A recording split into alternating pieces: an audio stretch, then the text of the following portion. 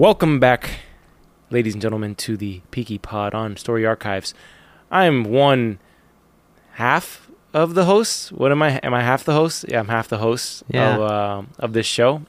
And I'm the other half of the hosts of the show. But to find out our names, the mystery of it, watch the listen last to some episode. early episodes. Exactly. Watch the pilot. Yeah. We're picking up today on what I call season 6, but what's season 5? I'm just kidding. Season 5 of Peaky Blinders, episode 2. We actually just started this going last week. We're on this, and we're trying to roll this into the final season of Peaky. Mm-hmm. Which, do we know if that's coming out in March, or do we think it's going to be a little earlier? I thought February, but I think it'll be March now because they're doing like these little games and stuff on Instagram. Yeah, so I feel think like they're going to want to milk that a little bit to build up some excitement for it. And I don't think 2 or 3 weeks is enough. They're probably going to do it for about a month or so. Yeah, probably. Yeah. They'll probably have a little bit of a marketing push. Not that they need it. They already got the fans baked in, right? Yeah, but I mean, it's fun. You're just building up the hype at this point, right? Yeah. Yeah. Honestly, I mean, we're speaking like with some sort of like, prescience of having seen the whole season so far. Mm-hmm. But episode 2 of season 5 is, let me look at the list here. I think it's my favorite. I was going to say it's one of my favorites. I think it's, it's tough because the first one was really great too. I think this episode is my favorite of the season. Episode 1 is my second favorite of the season, and I think the last episode is my third favorite. Mr. Jones? Yeah. This episode particularly has a lot of memorable moments. Mm-hmm. Quotable moments. Yeah, but just sure. Visually memorable moments in the story, I'd say. Mm-hmm. Right? A lot of the lines that we heard from the last episode kind of come full circle in a way. Like the whole, what do I have to do to make people listen to me? It kind of comes into this one a bit, and the person that needed to hear that finally hears it. Anyways,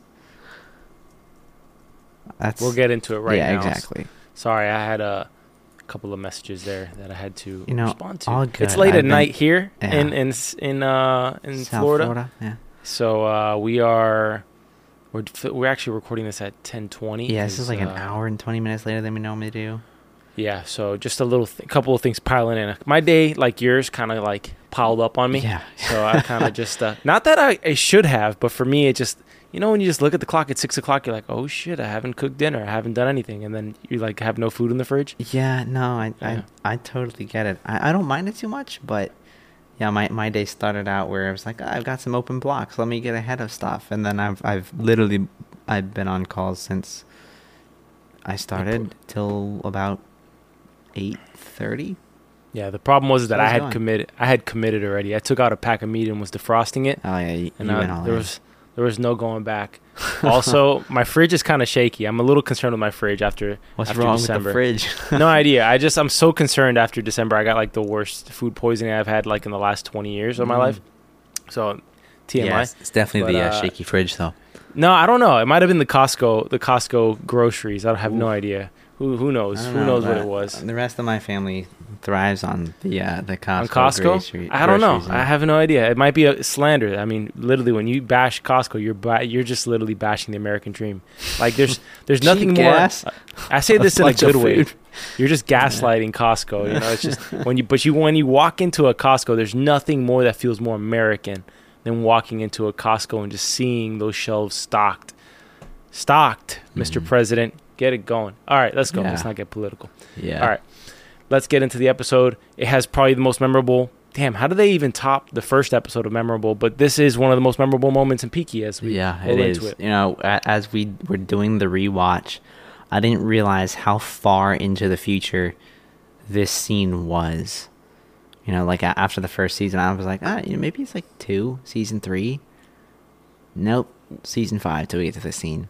Yeah, it's because it feels very season 1-ish or 2-ish. No, 2-ish. Yeah. It feels very 2-ish, right? Yeah. Specifically because you're in an open field. But Tommy's getting ready for, I guess, his morning routine. Getting dressed, he's got taking a a little great bit of morning opium. routine. I mean, you roll out of bed and drink some opium. I mean, Yeah. Well, he sees something that catches his eye out in the field, and it's actually, without explanation, he just runs out with a machine gun. Mhm. Have we decided it's a Lewis gun or a Tommy gun? What is I this? can't remember. Like, there's a mix. What we saw earlier in, I think, season one was a Lewis gun. This, I think, is a Tommy Freddie gun. Byrne. This is a Tommy gun, Yeah, right? it looks the like Lewis a Tommy gun. it's like a little mini Gatling gun. Yeah, exactly. So that's what the Lewis gun is. Yeah. Anyways, well, we kind of get a little bit of a frame of what he's looking at, which, I didn't pay much attention to the first time. Like, I thought it was just like a scarecrow in the middle of a field. What's so significant about it? But it's actually him crucified. It's a cross, basically, and it's not like twigs just holding a scarecrow up like you would see. It's a cross. It's a cross. I had always noticed the cross, but I didn't realize until I watched it this time for like the fourth time. God, I don't even know how many times I've seen this episode, because I think you're on your fifth. This has got to be 5 or 6 times I've watched this episode. I realized like on this one that it's actually Tommy on the cross, because there's if you see the pocket watch on there, they even go so far as to put the pocket watch where he usually hangs it. Well, on the sign you see Tommy, and it's actually customary too, because he has his whole shirt. He literally is dressed the exact way, which makes me wonder, where do they have these people planted in the field? Like, are they watching? They probably should have. They knew that he would have seen it from his window, perhaps. Like, at this point, I'm paranoid for Tommy. Is how many people do they have spying on me at this point? Yeah, how many people did it take to hang a cross and? I like how they kind of. I like how they mock him. They put OBE on the envelope here. OBE. OBE. I always hear Ibarama's voice when I hear the OBE. I don't know what scene he says that, but it's pretty hilarious whenever he does. Anyways, they leave a message to Tommy with something cryptic that says something like, "Look at the seeds you have sown. Look down on the earth and see the seeds you have sown." Yeah. Well, he looks around, and those seeds actually happen to be landmines. Which... Immediately, I was like, how the hell did he not step on one on the way out there? This guy is like the luckiest man I think I've ever seen. I mean, and look how close he was, too. Like, on it, basically. Yeah. It's, there's several things about this landmine scene that when you've watched this episode 6 times, you start to, like, kind of pick apart little things here and there. Specifically... the way that he clears the field of the landmines. I'm not going to skip ahead here, but he clears it by just opening fire on the entire landmine thing. Like, what do you tell a gardener? Because this is what he calls his garden later in the episode. Do you say, hey, got some landmines out there? How do you sweep this? Because if you know anything about, like, landmines or have watched any documentaries about, like, I think it's Myanmar that had, like, I don't know how, like, a decades-long civil war, or I don't know what, but they still have landmines over there because they haven't taken them all out. So I figure... they got all of them somewhere here, you know? Also, no security on the Shelby estate? Come on. Yeah, I know. I mean, I don't know what he was thinking, not having any sort of security, but... yeah. I still don't... I don't know how he would have managed to have, first of all, shot most of the landmines that he does shoot a little bit later in this, but right now we get a glimpse of Tommy. I guess he's debating to blow himself up. Well, yeah. To take it serious is like the common trend, or not trend. Like one of the themes of the season is Tommy battling with his own desire to pretty much end things through his depression with his now dead wife Grace, and also just the voices he's hearing. He has a family history of, I would say, like kind of mental illness in some way. But I'm sure the opium and the lack of sleep that they talk about later in the episode does not help the matter at all. Yeah. And, if you think about it, Tommy's alone. He's alone in his journey. I mean, he does have his family, but he is very much alone in the burden that he carries of being responsible for everybody. Yeah, I mean, you can't really share that with, like, a fan or anybody like that. No, I don't think he has nobody trustworthy enough in his family that he can share that with. So...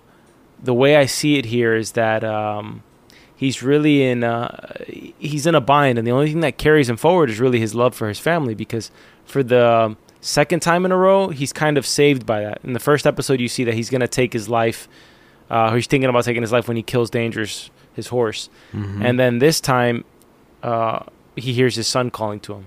a little bit right after he decides not to do it. So it's like, I think that's the theme we're going to see in this season is, and interesting enough, you have the cross behind him as he's contemplating killing himself, taking in some biblical themes there. There's even a shot from the cross looking down at him. And it just always reminds me that Stephen Knight says that the story of Peaky Blinders is the story of Tommy Shelby's redemption. Yeah.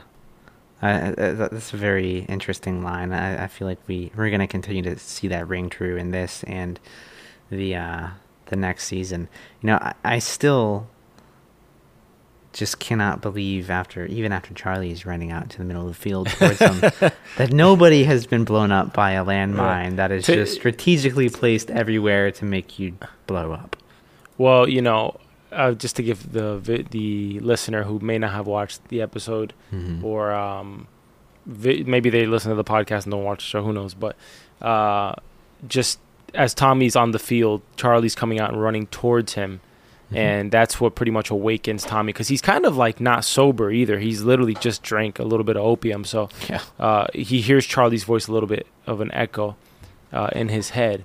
But he sees him and pretty much puts aside his selfish thought of suicide, as well as like his own kind of drunken stupor, and runs across, picks him up, and places him down. He was actually running across the field to tell him that he had a phone call, which was in my notes. But I don't think... Do you think the timing of the phone call was coincidental? Do you think it was meant to be at the same time that he was in the field? I don't really know. I also don't know how long they would let these phones ring. But if we remember, literally a few minutes ago in the episode, as Tommy was grabbing the gun to go walk outside, he was getting a phone call at that time. So all of this had to have, happened while the phone was ringing or something. I don't know why he would be coming out here unless maybe he was just getting repeat calls. It's also interesting too, and it's just kind of like, as I was watching this for the 17th time, I was realizing, in the last episode it ends with Tommy saying, I'm not God yet, and it's really after an argument with his son. But I like the fact that the writer didn't give you a whole makeup scene with Tommy and his son. Like, dude, kids get over things in a day. Exactly. I mean, it's just like, I like the fact that now he's like happy to see his dad and I'm running across the field. And some other people might watch that and be like, well, his son is still mad at him. His son's like 2 years old, bro. I just don't think we need to get into that sort of detail on something like this. Yeah, I think the main thing is that this is more about Tommy. And this is the trend or the theme that continues to develop is putting his loved one's life ahead of his own, even if he does want to end it. Because it's a gruesome pace he's living at. It's just ambition upon ambition upon ambition to for more power. And he talks about it later in this episode with Arthur that he does not like the life. You know? That's true. Here we got Tommy clearing the field, walking carelessly on the mine. This was my only issue with the scene, by the way, is how he's walking. But you ever just get so fed up with shit that you just don't care? Yeah. Like the things that make you nervous. Like some things that might make you nervous, but then maybe somebody pisses you off, or you have so much to do that you can't afford to be held back by anything that's doing it. Well, this is like an extreme example of that. It's a very extreme example of it. Yeah. I know we were picking on him somehow managing to shoot these landmines, which, by the way, like the explosions from them alone are pretty big. One explosion blows up another type of thing? Yeah, I mean, I could see that happening, like the dirt falling and triggering another landmine. But the other thing that gets me in this scene is when he's shooting the wood of the cross, and we see sparks as if he's shooting metal with lead. Interesting. Yeah, I don't know why they I don't know if it was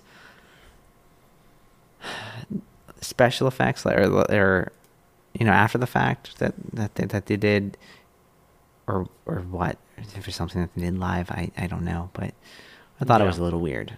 I didn't catch that detail, so maybe something on the prop side. But the next scene, Tommy's actually returning the call that Charlie ran out there to tell him about. And it's probably the most important scene in the episode. It's definitely up there. That is for sure. Because this scene really sets the tone for the rest of the season in some ways, right? The episode's called Black Cats, and the reason it's called Black Cats is because, Tommy's a gypsy. They're superstitious people. And he believes in what he sees in his dreams and the signs of what he sees, the patterns of of what he sees in life, right? So he has a dream about a black cat, and black cat dream, according to this episode, means that a trader is close by, although it could have alternate meanings, according to Paulie. But I question that, and we'll get to that later. Okay. Well, I mean, I took that line. You know, we'll get to it later. I'm not even going to stop it now. We'll get to it later. Well, let me just give a little quick TLDR of the phone call here. Tommy gets a call from, I would assume, the IRA. I think he clarifies that later that it is the IRA. And they have actually pulled Michael off the boat that he was on in Belfast, right? And what happened on the boat was they caught Michael talking to some Glasgow militia groups or revolutionary groups, and they were plotting to pretty much eliminate Tommy and take control of his racetracks in London. The IRA member gives Tommy an offer and essentially say, you want us to put a bullet in his head, or do you want us to send him home to you? Which Tommy pretty much quickly says send him home, but also asks, why are you doing me this favor? Which the reason being an ominous one, that he has been deemed useful by the Angels of Retribution since his recent conversion to socialism. Yeah. Are the Angels of Retribution the IRA? I'm so confused about the Angels of Retribution because in the previous episode, he gets a letter from the Angels of Retribution. Yeah. They burn the letter, and he sends a guy to Chinatown. He sends the guys to Chinatown, and they kill somebody. Yeah. Right? Which I thought the Chinese were the Angels of Retribution because they end up killing one of them, right? Unless I was wrong, that was not the Angels of Retribution, and that was just like some pedo ring inside of a China whorehouse. I don't know. Yeah, I mean, it could have been just completely unrelated to the people that we're seeing now. I mean, they were there to kill him because of the other guy that Tommy confronted in the last episode when he knocked the bottle of wine over on his desk. He's like, I have the photos. Yeah. It's interesting. I don't know if we'll get clarity on that because I don't think anything that we'll watch later gives it to us, but we do know the Angels of Retribution are allies of the IRA and that they have, for some reason, and I think we can take hunches in this episode as to why or who is behind it, they want Tommy for some reason or some purpose that he doesn't quite know what yet. Well, who doesn't want a Tommy in their back pocket? I mean, right? Like it's like your wild card. Right. Yeah, you're pulling Tommy on the river. Yeah. So I got Tommy Shelby. Do you believe Michael in this? Do we believe him? You know, because he denies it over the phone, right? His anger and just like look of disgust whenever he sees his family, which we'll see in a little bit, and just the way he talks about things makes me really, really question it. Like, I want to believe him, but his character is just making me not want to. Like, really strongly trying to convince me to not believe him, I feel. Yeah, my thing with that scene was, even before taking it to his expressions later, is like, what would the motive be for these people to lie to Tommy? Like, I don't see a play there, other than maybe causing some sort of chaos in the family. Yeah, I mean, it could be that, but I don't see a great motive for it either. I don't see it, because if you think about it, they're alerting Tommy that he has pretty much a rat in his family, who's actually going to ally with their enemy, which are the Glasgow revolutionaries. Because I don't think that those two are. I'm not very versed in IRA history, but I don't think that they are allies with Glasgow. I'm almost 100% positive that they're not. Yeah. So it's pretty much common enemy there. They're both looking out for their own territories, right?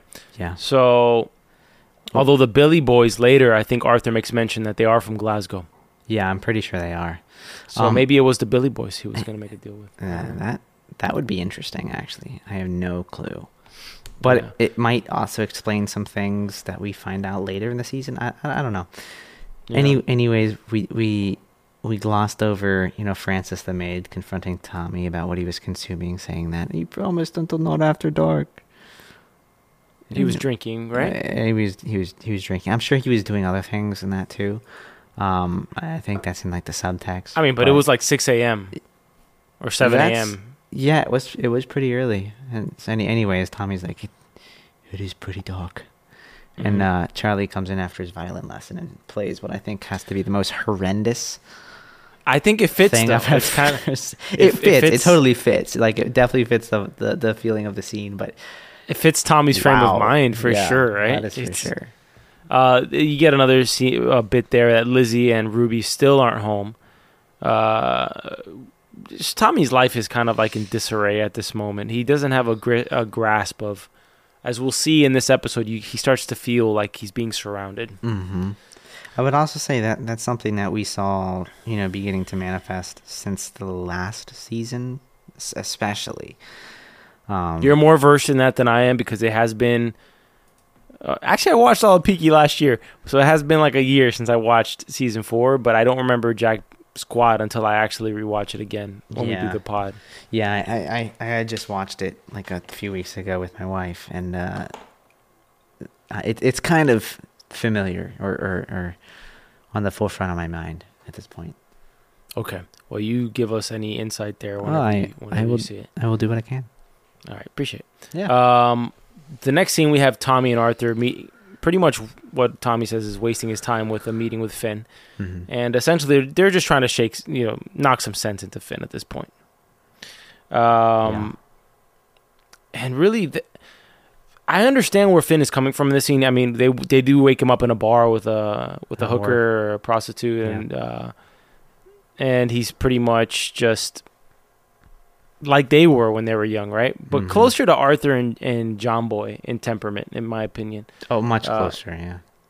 Finn is really just trying to find his place in the family, but we see that in his search for purpose, it's kind of just shows his own obliviousness to the actual situation going on. Like, the family just lost all their money in the stock crash, right? Mm-hmm. Tommy's working on a bigger plan to re-legitimize the business and start cash flow coming in on the legitimate side. And Finn's worried about his position. Instead of looking for the opportunity within that, he's trying to pretty much do a measuring contest with all the other gang members. Yeah. They just want him to act like a general, but at the same time, I think that Tommy's less concerned about Finn here, and he's more concerned about what it would do to his reputation politically if they found out that his brother was running around the streets with a gun. And ultimately died. Yeah. The dying part doesn't matter. It's more what would happen if he got caught, right? Yeah. I do think Tommy loves his family. I just think that it's a different situation now with how much power and influence he has and how much could be used against him politically. Yeah, there's just more on the line in general with, I mean, anything that's going on with the family. So I think he definitely cares, but there's just more at stake. Don't you get the sense that as Tommy and Arthur are speaking after Finn leaves, that Arthur's he's like relieved that he doesn't have to be the leader of this gang anymore? Oh, 100%. Yeah, I get that feeling a lot in this season. I mean, even back to the last episode, right? Like chairman or doorman. And the moment Tommy wants to take over, he's like, "Yep, take it. Thank you." It's like he's accepted his role of who he is, and Tommy is taking on the full burden. Tommy actually does need a Michael, but Michael's too busy, in my opinion, trying to screw him over. Mm-hmm. Right? Yeah, definitely. Another funny thing though with Arthur and Finn, I think it happens either right now or at some point a little bit later, but Finn is basically like, "Oh, I like the girl I was with. I want to marry her. I talked to her. She likes the life." And Tommy's like, "Yeah, we'll find someone who hates the life. Look at Arthur. That's what he did. Now he's the chairman of the board." Yeah, but it's like I think it's kind of a jab at Arthur, to be honest with you, because it's in the sense that he found someone who does hate the life. Linda secretly loves the life. That's actually the truth here. She loves the life. That's really what it is. She loves it, and she hates how much she loves it. Mm-hmm. That's really what this is about. Yeah. The reason she acts up, everything she does is extreme. When she's a Christian, she's a legalistic Christian to the degree that she's really not a Christian because of the way that she acts is not Christian-like at all. Mm-hmm. And then when she's a gangster, she's better off just being a gangster because she's better at being a gangster than she is being a Christian. to be honest with you, or whatever the heck she practices in the show, because she ends up, I don't want to skip ahead an episode, but she gets into like the pacifism and all that. Everything she does is extreme. Later in this episode, she says, "I stopped drinking, so I threw out all your blow." Yeah. What does that have to do with me? It's like it's like someone who goes on a diet and says, "Hey, I threw out all your cookies." You know what I mean? You're the one on the diet. You're the one who wants to lose weight. Why do I gotta throw out the cookies? Yeah, right. That's what Linda is. She's not satisfied with herself, and so she takes it out on Arthur. Right? Yeah, that's definitely something that we see over and over and over again since she's appeared in the show. Honestly. Yeah. Well, I want to talk a little bit here about the fact that Tommy is blatant in saying he doesn't like the life, which I call BS. I call BS that he doesn't like the life. He totally lives for the life, not for the materialism of it, but for the power, the influence, the respect that he gets from it. He lives for that thing. He lives for that challenge. Secondly, he is convinced that he has a traitor around him, and now more so than ever, he says he thinks it's Michael. So, I'm gonna disagree to a degree, only because of what you just said, only because of him hating the life. About what? Of him hating the life? Okay. The life, yeah. Only because of what I know happens later on in this season. And I don't want to give away too many. Are we doing too much of that, of talking about what happens later? I really don't know. I'm kind of okay with it just because we know. I think we've been upfront with the context of this, right? Like, we have rewatched and we are rewatching this. But it's not so fun if somebody's like, I don't know. There might be some whatever. Just I mean, I won't. Like I said, I won't give the details, but there's something that we do have, and if I remember, I'll point it out when we get to it later on in the season. That leads me to believe that he kind of does hate the life. I completely agree. He loves the drive of this. He loves being in power and people needing him. For sure. I definitely agree with that side of it. But there are many aspects of the life, I'm putting in air quotes because that means something. Can we talk about something here? Yeah, go for it. I was thinking as I was watching this for the 57th time, I think the reason Tommy is so quick to think it's Michael, not just taking the phone call earlier in the morning into account, is that I think he actually sees Michael as the only legitimate threat from the inside. Yeah, I mean, Finn's a child and Arthur's... I mean, again, I love Arthur, but he's kind of... Are you going again with the Arthur slander? I love him. He's great. He's one of my favorite characters in here. We know Arthur's the only unshakably loyal one in the family. Can we say that? He's unshakably loyal, but he's also he's just not the kind of person that could lead an uprising strategically against another extremely strategic opponent like Tommy. I just don't think he could do that. He doesn't have the drive in him. The only person there, the only two people probably Polly in here, and Michael. I don't think Polly has the drive to supplant Tommy. The only thing that would make Polly do so is her love for her own son. But she would hate her son after the fact, in my opinion. But let's talk a little bit about what happens at the House of Commons. A cop visits Tommy to inform him that Mr. Levitt, the journalist who was, the gay journalist who was in his office in the last episode, was killed. He was actually shot to death, which ends the previous episode. Yeah. Tommy seems surprised by this, which goes back to what we talked about last episode. I don't think the Peaky Blinders were behind that killing. And I think we get double confirmation in this episode that they did not do it. Yeah. Which begs the question, who set them up and who's behind it? Because this episode is all about kind of like a show of power of Tommy's enemies saying that we have you where we want you. That's kind of what this episode does, right? Yeah, I agree.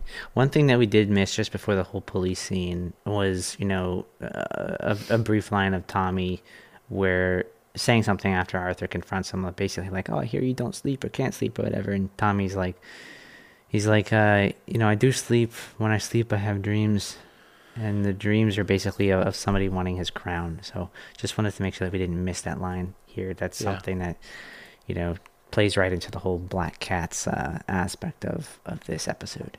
Absolutely. The following scene after Tommy meets with the cop is Michael's re-welcoming into the family, which is not very welcoming at all. It's not very friendly, that's for sure. Not warm at the very least. Probably my least favorite scene of the episode. You get overly dramatic entrances from about like 3 characters.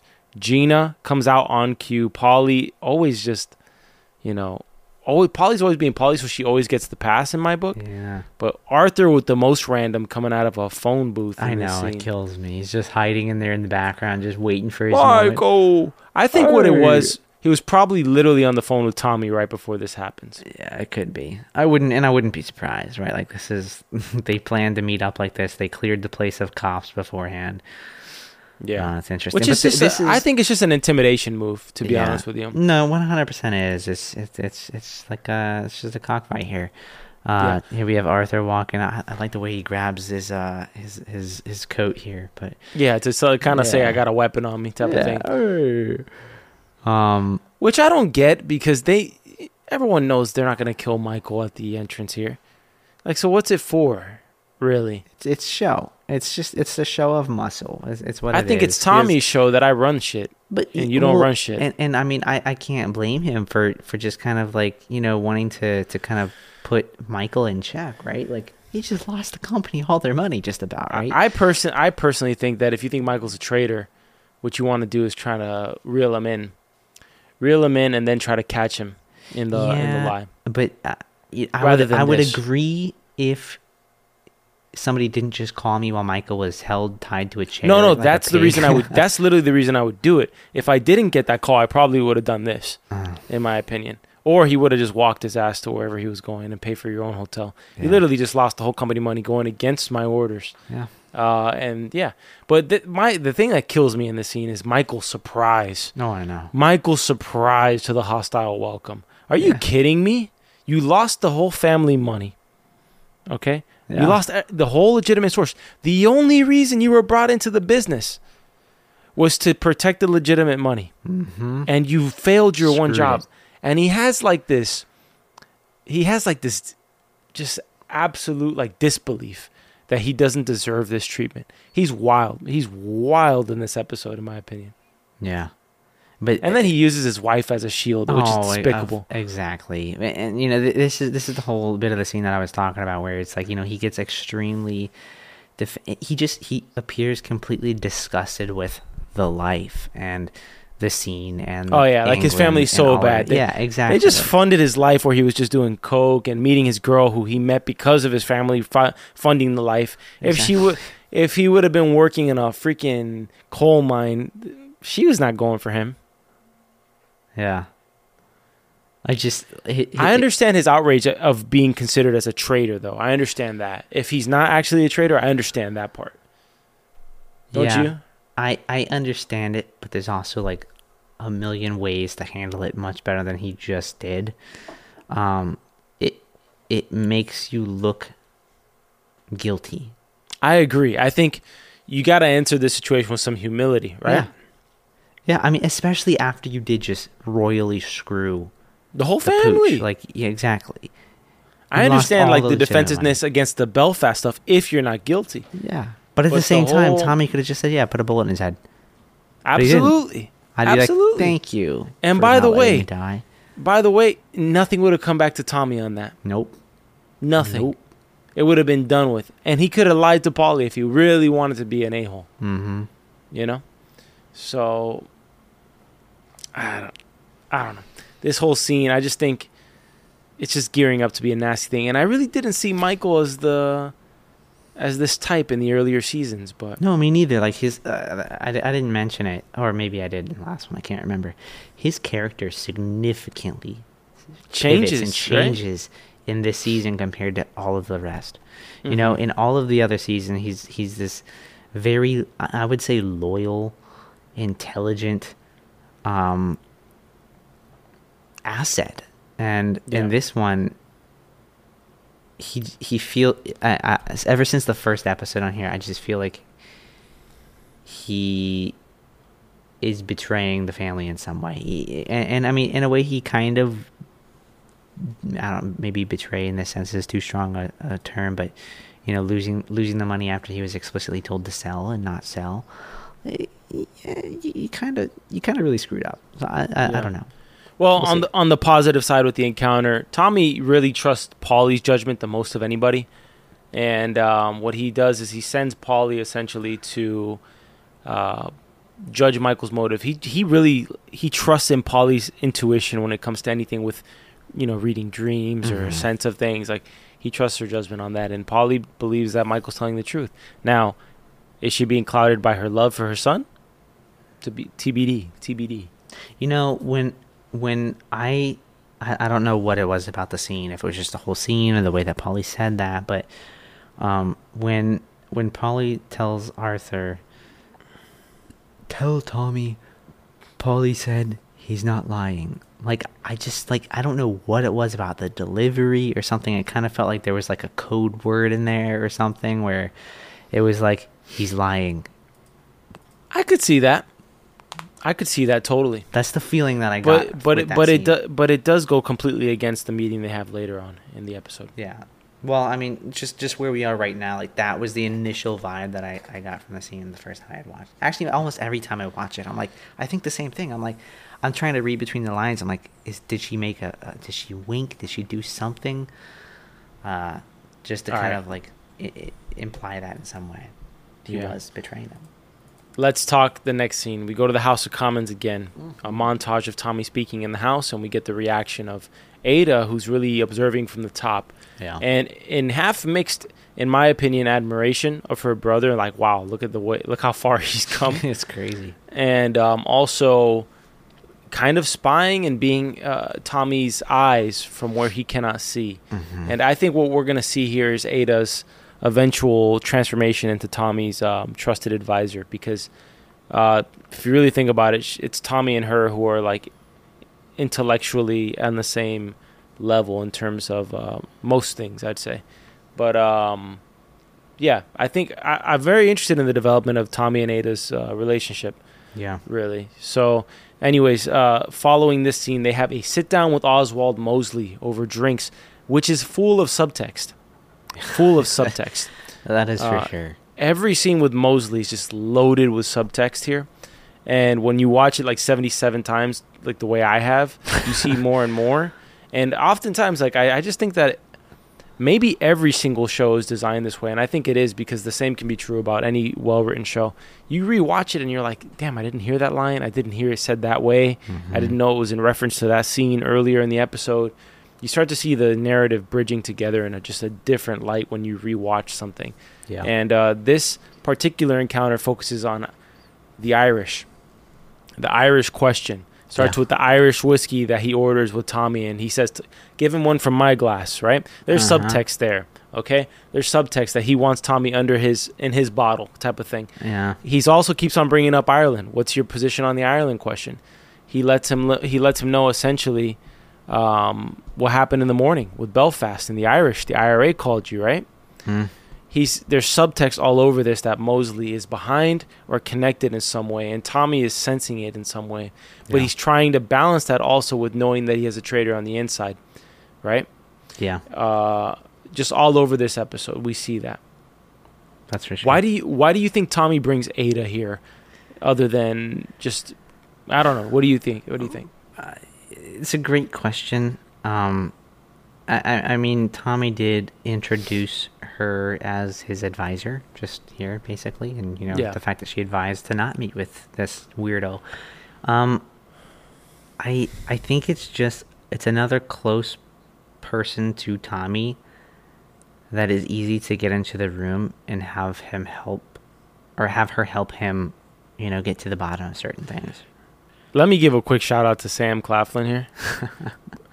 Did you see the close-up when he's getting frustrated? Because he's so perturbed by Ada being there because he wanted a one-on-one audience with Tommy. And you can tell when he doesn't get his way that he is just furious, right? Yeah, you can totally see it. Notice this stare right here on the close-up. Get ready. Maybe I passed it? I think you passed it, but I know what you're talking about.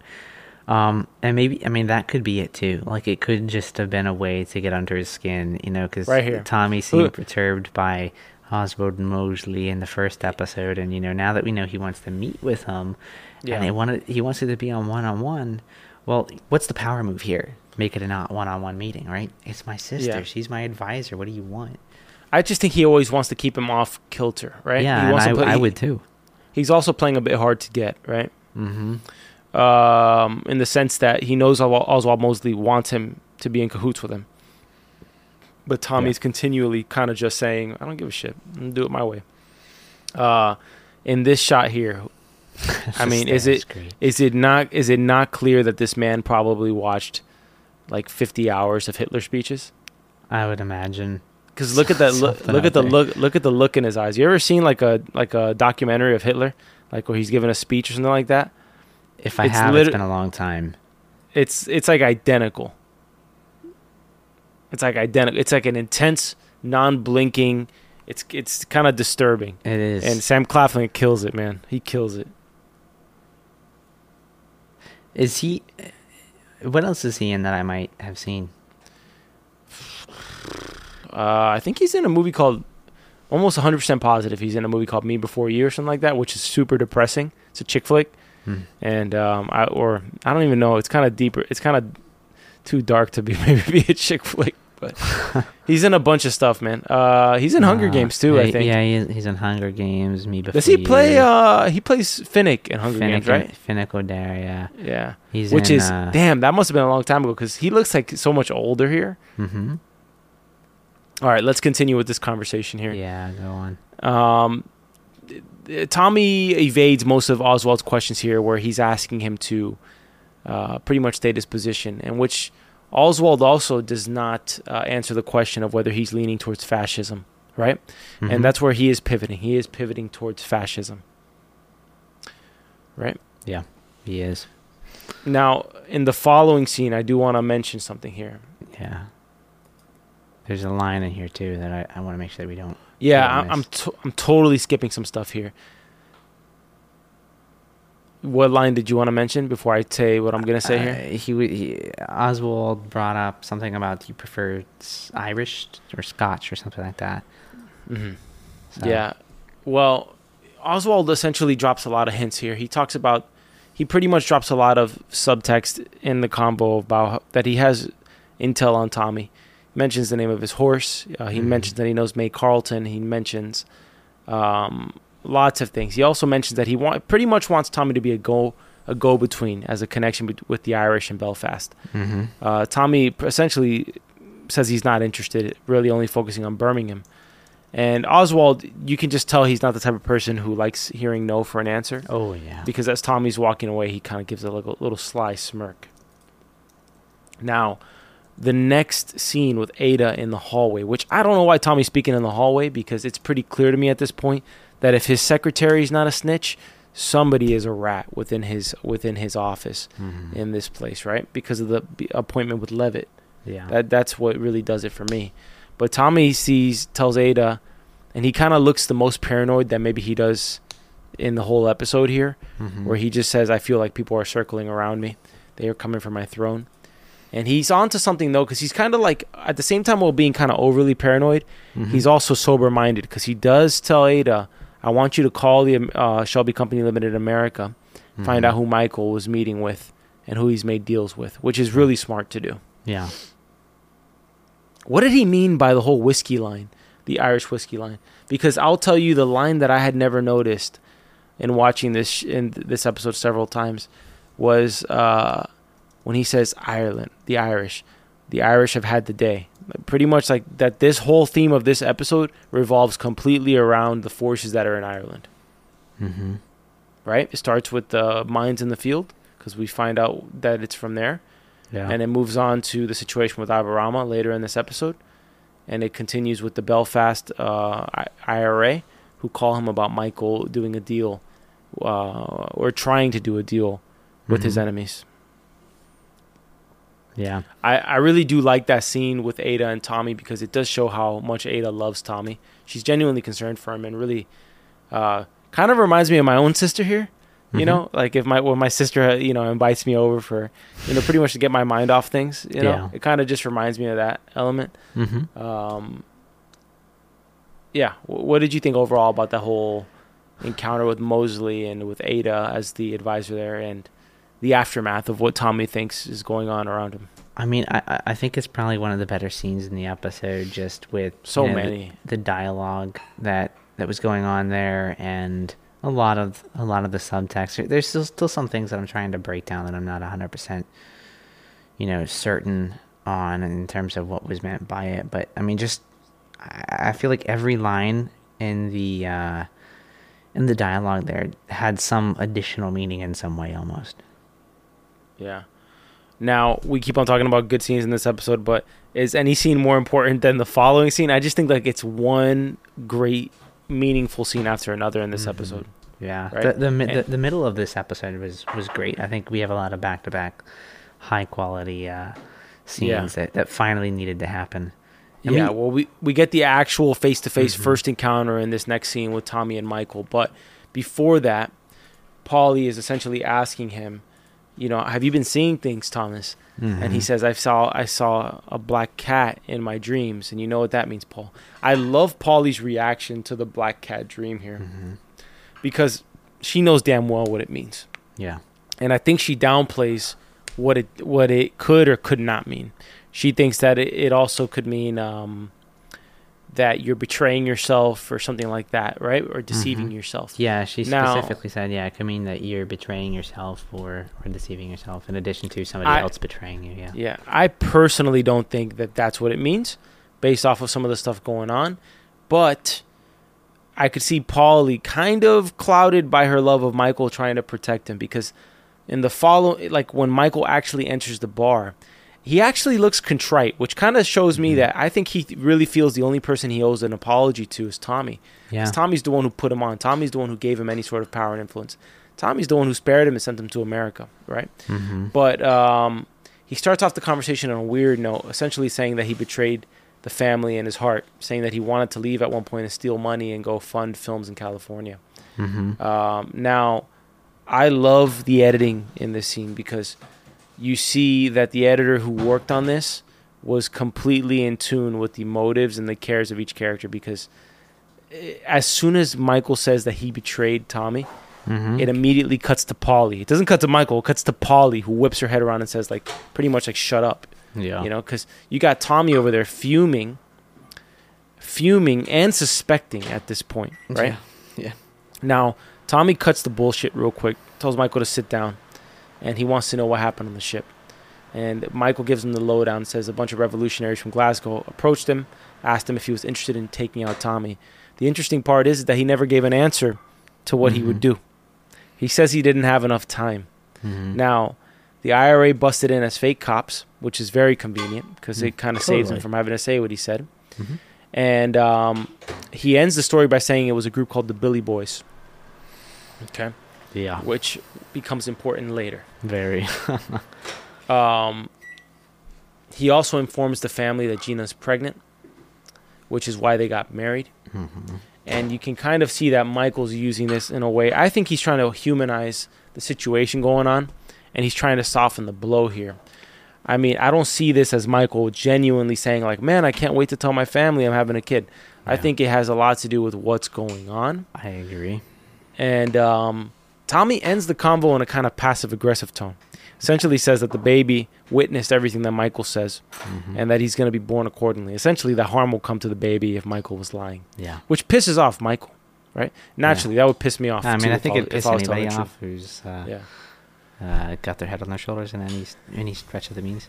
Yeah, but I think telling enough is that when Michael stands up to Tommy after he makes that comment, it's Gina who reels him back in, which to me is the first tell of who is behind what's going on here. Yeah, you get a sense that she's really the one pulling the strings. He's just the one with the connections. Yeah. Ever since the first time I saw this scene specifically, I had my doubts about her up until this point, but it was this scene that really made me feel like, maybe Michael is the one that is betraying Tommy. I just don't know who else it could be. Controlled by Gina. I don't know who else it could be. It's just that's how I feel about it. I know. At this point.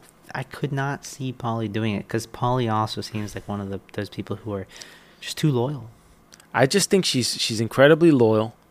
I think she will make a tough choice if she has to make a tough choice, but I also think she's talk when it comes to being weird with her family. Mm-hmm. Because at the end of the day, I think Tommy's just as much of a son to her as Michael is. I would almost argue that Tommy's more of a son to her. I mean, it is her nephew, if I remember correctly. Tommy is her nephew. Yeah. But, Mm-hmm. I mean, Michael and his sister were taken away as babies? Is that right? Yeah, babies, because of as in the first season, Paulie talks about it. Yeah. So I mean, at this point, well, a little distillery. It wasn't a big distillery. Yeah, I mean, it was in like her bedroom or something. It was nothing crazy. Yeah. Anyways, I mean, she basically and practically raised Tommy because his mother had died, which I believe we find out how later in this. It was either last season or this season. I can't remember. And then, later in this season. Yeah. We find out about that with Tommy, but it's interesting that Paulie storms off after Michael. I think she's trying to be the go-between. She's trying to mediate the situation. Maybe she thinks that this can be salvaged at this point, and it could be. Could be salvaged. But Tommy does indicate that Michael is not free, and he does remind him that he lost the company a lot of money, and he wants that money back, and he tells him that there are risks that he can take. So Tommy is expecting that Michael will fully recompensate for his mistakes in America because he has not forgotten the mistake that Michael made. And perhaps that might play a motive for why Michael wants to get out from underneath Tommy, because he knows that Tommy's going to make him take risks, which could lead to something. It's going to be for Tommy. That's the other thing. Absolutely. And Michael is too soft. He's not in the game. He's not like an Arthur. He's not a soldier type. He's a strategist, but he is a behind the desk strategist, right? Exactly. Now, the following scene, they do mention Aberama coming south. They also mention the fact that the Billy Boy's moving south, right? Aberama's in the woods in the next scene, where you get a message sent from the Billy Boys, who want to send a message to Tommy that it's time for him to share his tracks, his race tracks with them, right? They're coming. They sent a message by killing Bonnie Gold, Aberama's son, the boxer who was such a heavy part of season 3 or 4. 4, I want to say. 4. Yeah. Okay.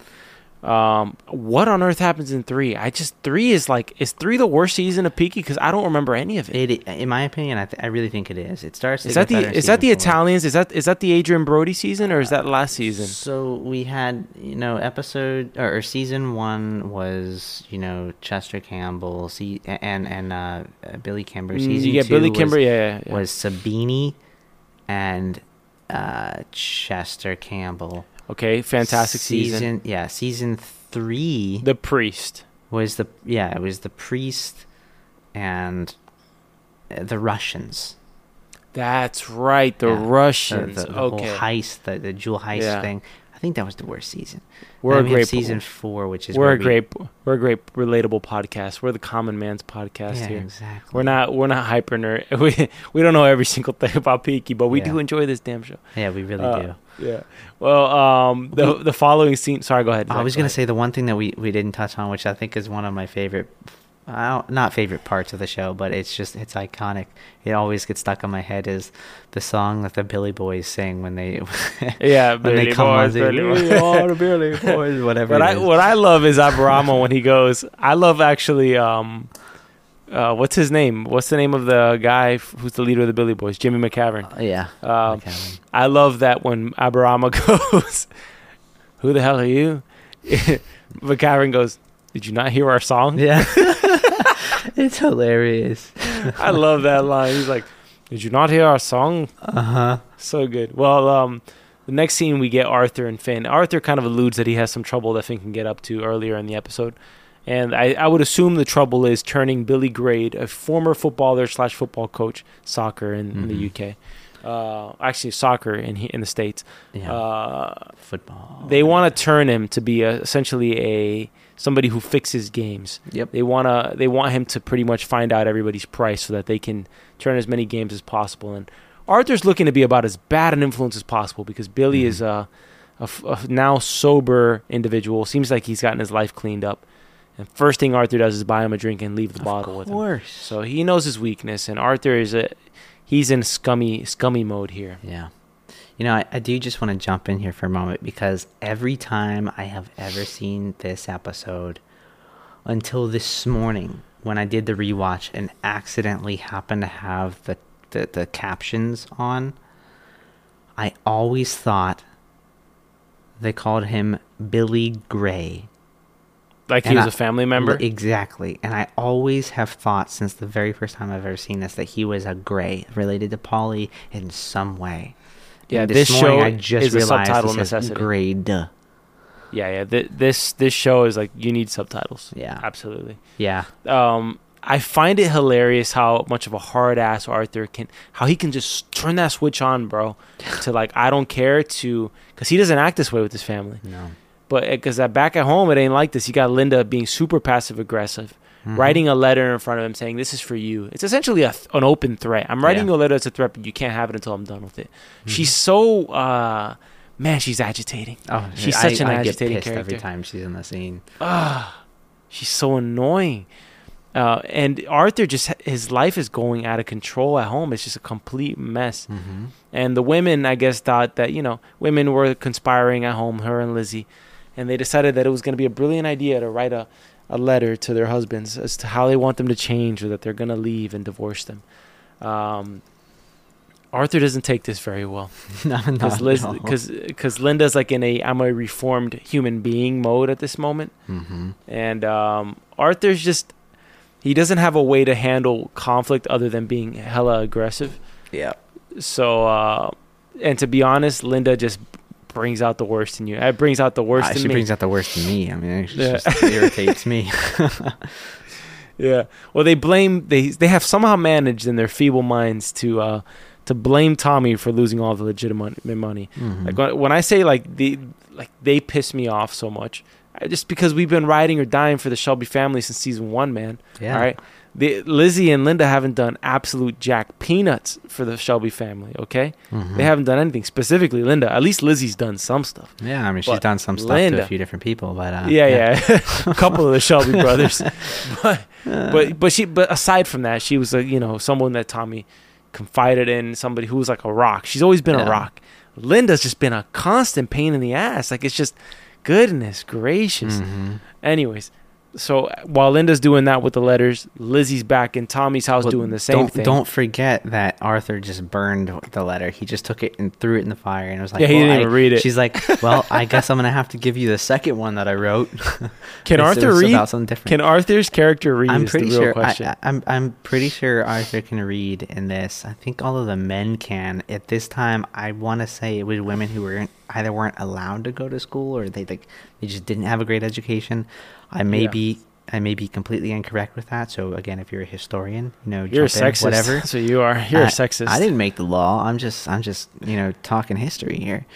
But I think of that because of the comment that Tommy makes here. That No, but Tommy's like a cold dude, bro. Like he knows how to say the remark that gets back. He's what is the word I'm looking for?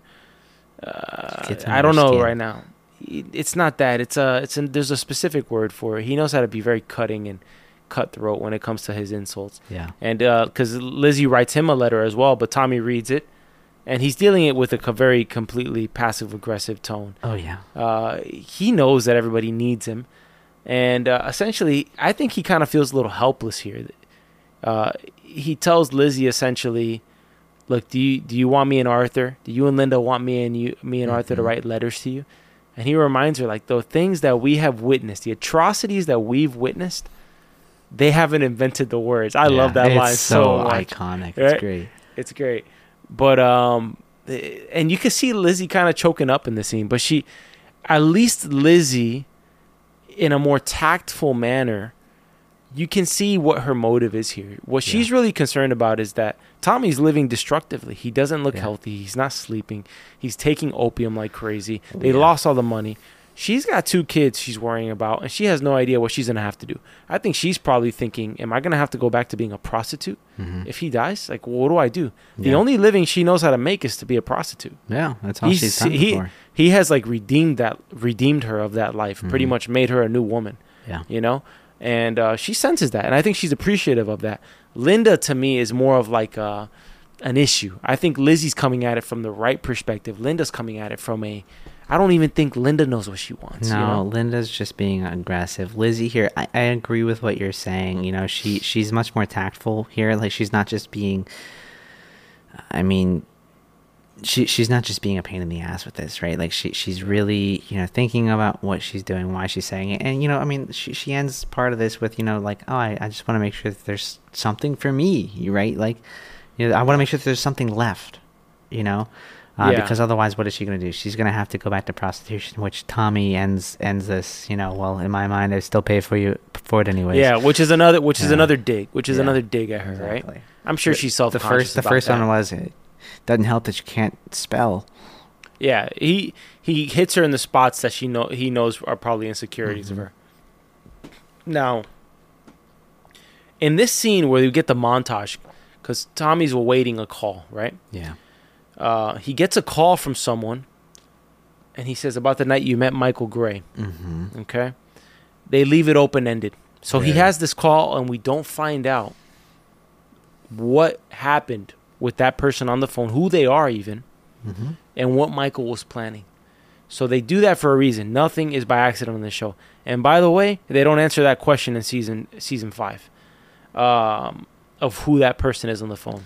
So I think that's going to be a season 6, something that gets resolved in season 6 of who was on this particular call. That's how well written this show is, that there's just that one little 3-second clip line. I'm not going to bet anything on this, but I'm wondering if it was McCavern. I don't think so. I think I know who it was, because I think he's going to be a character in the next season. And we'll see. So you don't think the person is revealed in any way in this current season? Not at all. I think it will be a person who comes in. So somebody we've basically never seen. Exactly. Okay, got it. Exactly. Interesting. Now that also goes with my other theories of who the traitor is, obviously. Now my question to you is this here. By the way, doesn't his son look different here? Like, not the same kid? He does that was on the thing? He does look a bit different. Right. I don't know what it is. The girl's the same, but he looks a little different. He does. Did you? For some reason, this whole scene, I never realized Tommy was behind her until like there. But before, when she's covering him, I did not think he was. Well, I think that was done 100% intentionally, right? Because like the whole the back and forth between Lizzie and Tommy was basically like, hey, he's not here. The kids are scared of you. They don't even want you here. Blah, blah, blah, blah, blah. And, you know, going into this little party, I think right after we left the last scene, like the perspective we were forced or just really given here was that Tommy's not going to be there. The kids are afraid. Lizzie doesn't even really want him there. And, you know, we cut to the scene. They're having a party. They're having fun. He's in his office. And, like, the immediate cut before this. He's not there at all, right? And then she pivots and it's like, oh, he is there. Okay, I like Tommy again, right? Speaking of that, okay, of not being in his office or anything like that, notice Tommy, because, all right, I never noticed that line with the phone call until this last watch through, okay? Look at Tommy's facial expression on the couch. Yeah, he does. He seems he's preoccupied with something. Yeah, exactly. Like, shocked is the wrong word, but yeah, preoccupied. Yeah, right? He's not there. And look at him in his office. He's thinking about something. He's looking off to the side. I think he has confirmation on who the traitor is. I think it's Michael, personally, based off of his body language after that phone call. He only had one call. It must have been an important call because he's taking it super late at night, right? I'm wondering. So if he's calling somebody about Michael, and you know the day you met Michael, it can only be a few groups. I mean, basically, like the Billy Boys or the Angels of Retribution that we just met, right? Because we know those are the only ones that he met with. He met the Glasgow people on the boat. Well, it's interesting that he says Boston. There's a lot of Irish people in Boston, right? Yeah. I was going to say, or it is from somebody from the U.S. I just don't know who. I think I know who it was in the U.S. personally. Okay. Now, do you want me to reveal who I think it was? No, I don't want you to. Okay. When should I reveal that? Because I do think that needs to be one of our wagers going into season 6. I agree. I have no intel on this. Okay, so let me ask a question, and this is more for you than for the sake of the show, just for my own understanding more than anything, honestly. The person that you think it is it somebody that we have context and awareness of in the show? Yes. Okay. But we've never met them. Now, do you want... Let's just do it now. We'll bring it up again later. All right. Who do you think... And it doesn't mean that Michael's a traitor. But who do you think that he met with in the U.S.? You get one guess, and I get one guess. You know, the entire time I wasn't really thinking too much about him meeting people in the U.S., so I'm not really sure. I don't remember if Charlie Chaplin and Winston Churchill were in the United States. They were. They were. In New York. So I want to say it was somebody in relation to them. Them? Okay. Is that your final guess? Because for now, because a whiskey bottle's on the line here. I really don't have anything. Yeah, you got to get. I don't know why you don't like that Glenlivet. You're gonna have to give me this. I do like the Glenlivet. It's just. All right. I like the Glenlivet. You know, I'll throw it out there. I want a bottle of Gracetown after that. I have Yeah, I have to give you some of the Gracetown. It's actually one of my more favorite ones that I've been buying recently. I'm just gonna go with somebody in relation to Winston Churchill or Charlie Chaplin. Okay. Because I, for the life of me, cannot think of anybody else at this point, and I have zero confidence in that answer. It's gonna be completely wrong. All right, I'll give you my guess. Al Capone. You think we're gonna get that much of it? Dang, didn't I feel like I saw some casting for season 6 about somebody coming in to play Al Capone? That's not fair. You're using context from outside of the show, outside of the season. I'm not. I'm also using context from other parts of the season in which Michael says a certain thing. I think we're gonna get Al Capone in season 6. We also get mention of Al Capone in season 4. Do we not? I can't remember, but I remember. Almost remember in when they turn on Adrian Brody, isn't it Al Capone? Adrian Brody. Who's Adrian Brody again? He is Luca Changretta. Oh yeah. Right? Doesn't he make mention of Al Capone, or am I going crazy? I don't know. Like the Shangrettas, like it's the mafia, man. I mean, the mafia's the mafia. I don't know if we're gonna continue that storyline on that much, but the moment you mentioned Al Capone, remember, Luca was the leader of the Changretta mob in New York, who had an intense rivalry with Chicago's Al Capone, as both men were working in the liquor business during the Prohibition era. Then Luca Changretta and his gang are entirely fictional, come from the band of Peaky Blinders, whatever. It very well could be. And again, like the moment you mentioned Al Capone, I don't know why, but it just popped in my head. It does, but I swear I have heard something of somebody being cast for Al Capone. How many bottles are we going to have on the line on this? We got to have a couple of prop bets. Yeah. I don't know. We'll see. We'll start with this one. All right. And let me note that down. Charlie, your guess was Charlie Chaplin. Somebody in relation to. I don't know who, because I couldn't think of anybody else in the U.S. Like I said, I had zero confidence in it. It's completely understandable. Mine, I've been thinking about it for a while. Yeah, I haven't put like any thought into it other than like I don't like Michael right now. Okay, so Mario is Al Capone, and Zachary is. Just say, I'll give you in relation to the Churchill and the Chaplin meeting. I understood where you were going with it. It's not a bad guess necessarily, but it would be like a next level political move by Michael. That's for sure. That'd be a weird one. But anyways, okay, got it. Let's end this because we're in the last scene here. Aberama shows up to the Tommy estate here, the Shelby estate, with a beaten up Johnny Dogs, who he thinks is the traitor, which. Well, for good reason. Johnny Dogs supposedly was the only one who knew where he was, where Aberama and his son were camped. Yeah. So what happens is Aberama gets out, threatens to kill Johnny Dogs essentially, and essentially tries to deliver him to Tommy as the traitor. Yeah. Aberama's out delusional out of his mind. He's been shot in the arm. His son just got killed. Naturally, he's in a different state of mind. and but he brings the chaos to Tommy's house because the murder was because they were trying to send a message to Tommy. Lizzie comes out furious in this scene, but Tommy takes the scene back home and says, "Everyone needs me." He ends the scene with that. Yeah. And we do realize, everyone has to realize, at the end of the day, they want to talk all the smack. But at the end of the day, Tommy Shelby, they need him. Everyone needs me. Even Aburama in his grief knows he needs Tommy. Yeah, it's true. Right?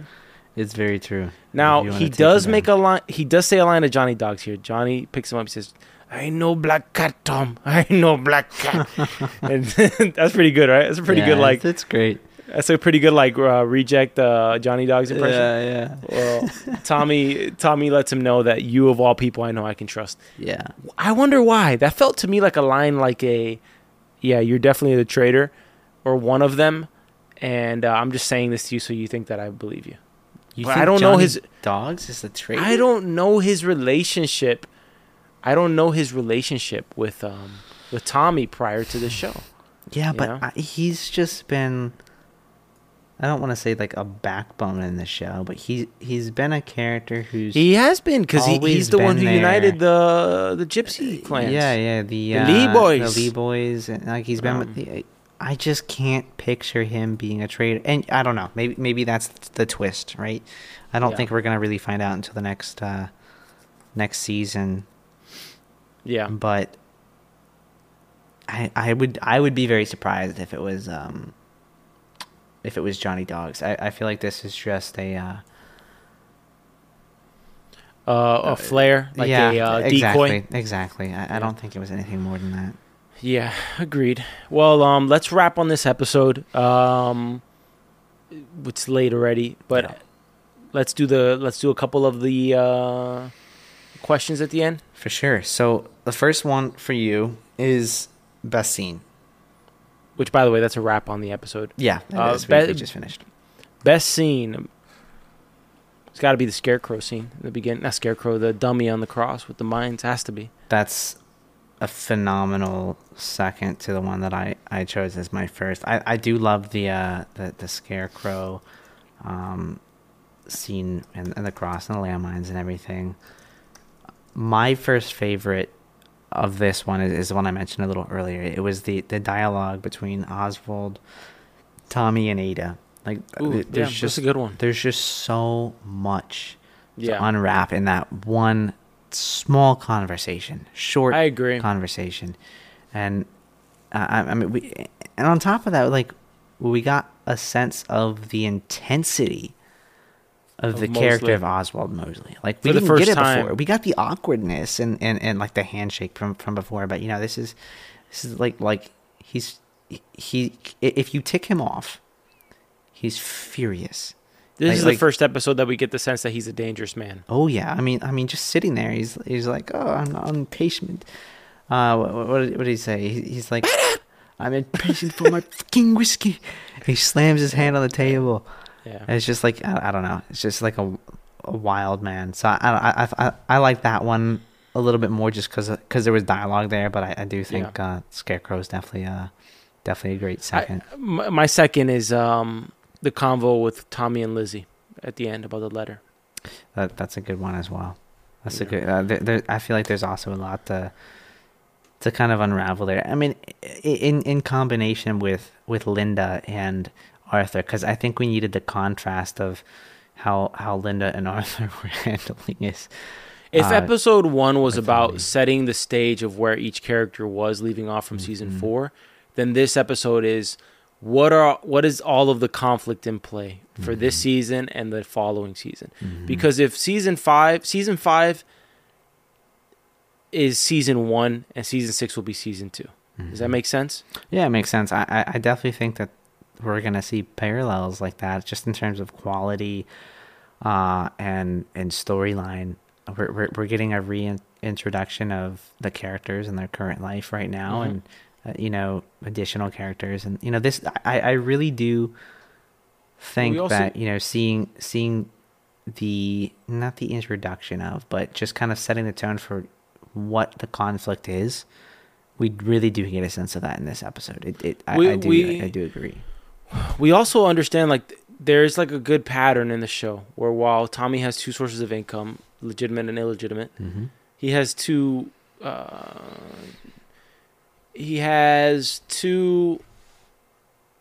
enemies, or three maybe.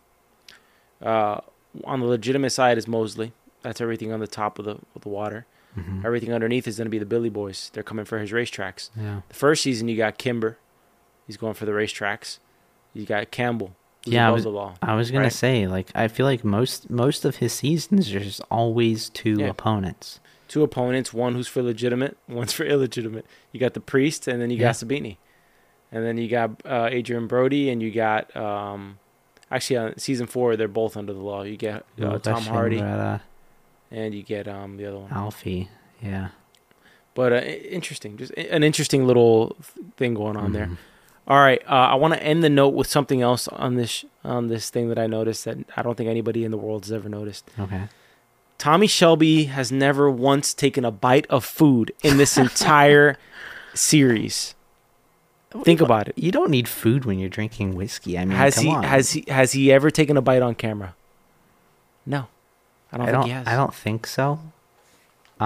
It's kind of like the Putin thing, right? Like you don't poop, you don't eat. You're just. What is that about? You're just above everyone. I don't know. I'm just joking. Putin said that? No, but the perception is that he doesn't shit. Because he's a god, right? Is it? I know. I just thought I was trying to imagine Putin saying that. It's just, I don't think he would ever say that, but I mean, it's kind of funny. I don't know. Did you know Putin is a diehard Beatles fan? Is he really? Yeah. Well, I mean, he must like John Lennon. Why is that? Oh, because of Vladimir. Yeah. Because of the communist in him. Yeah. I think Russians hate communism. Is that not true? They invented it, didn't they? There's something there. They have a hatred for something. I don't know.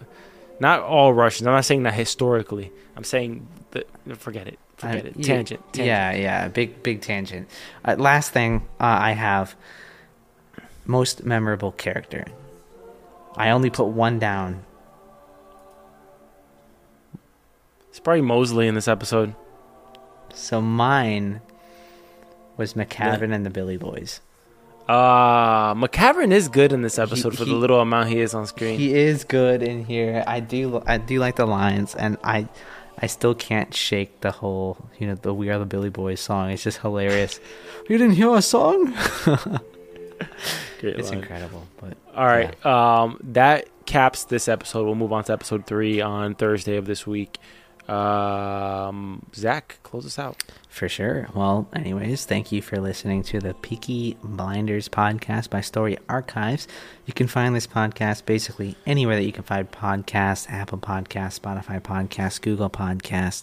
You can find us on Instagram at Story Archives. You can also find us at our website at storyarchives.themidnightexchange.com, which ties us into the podcast network, The Midnight Exchange.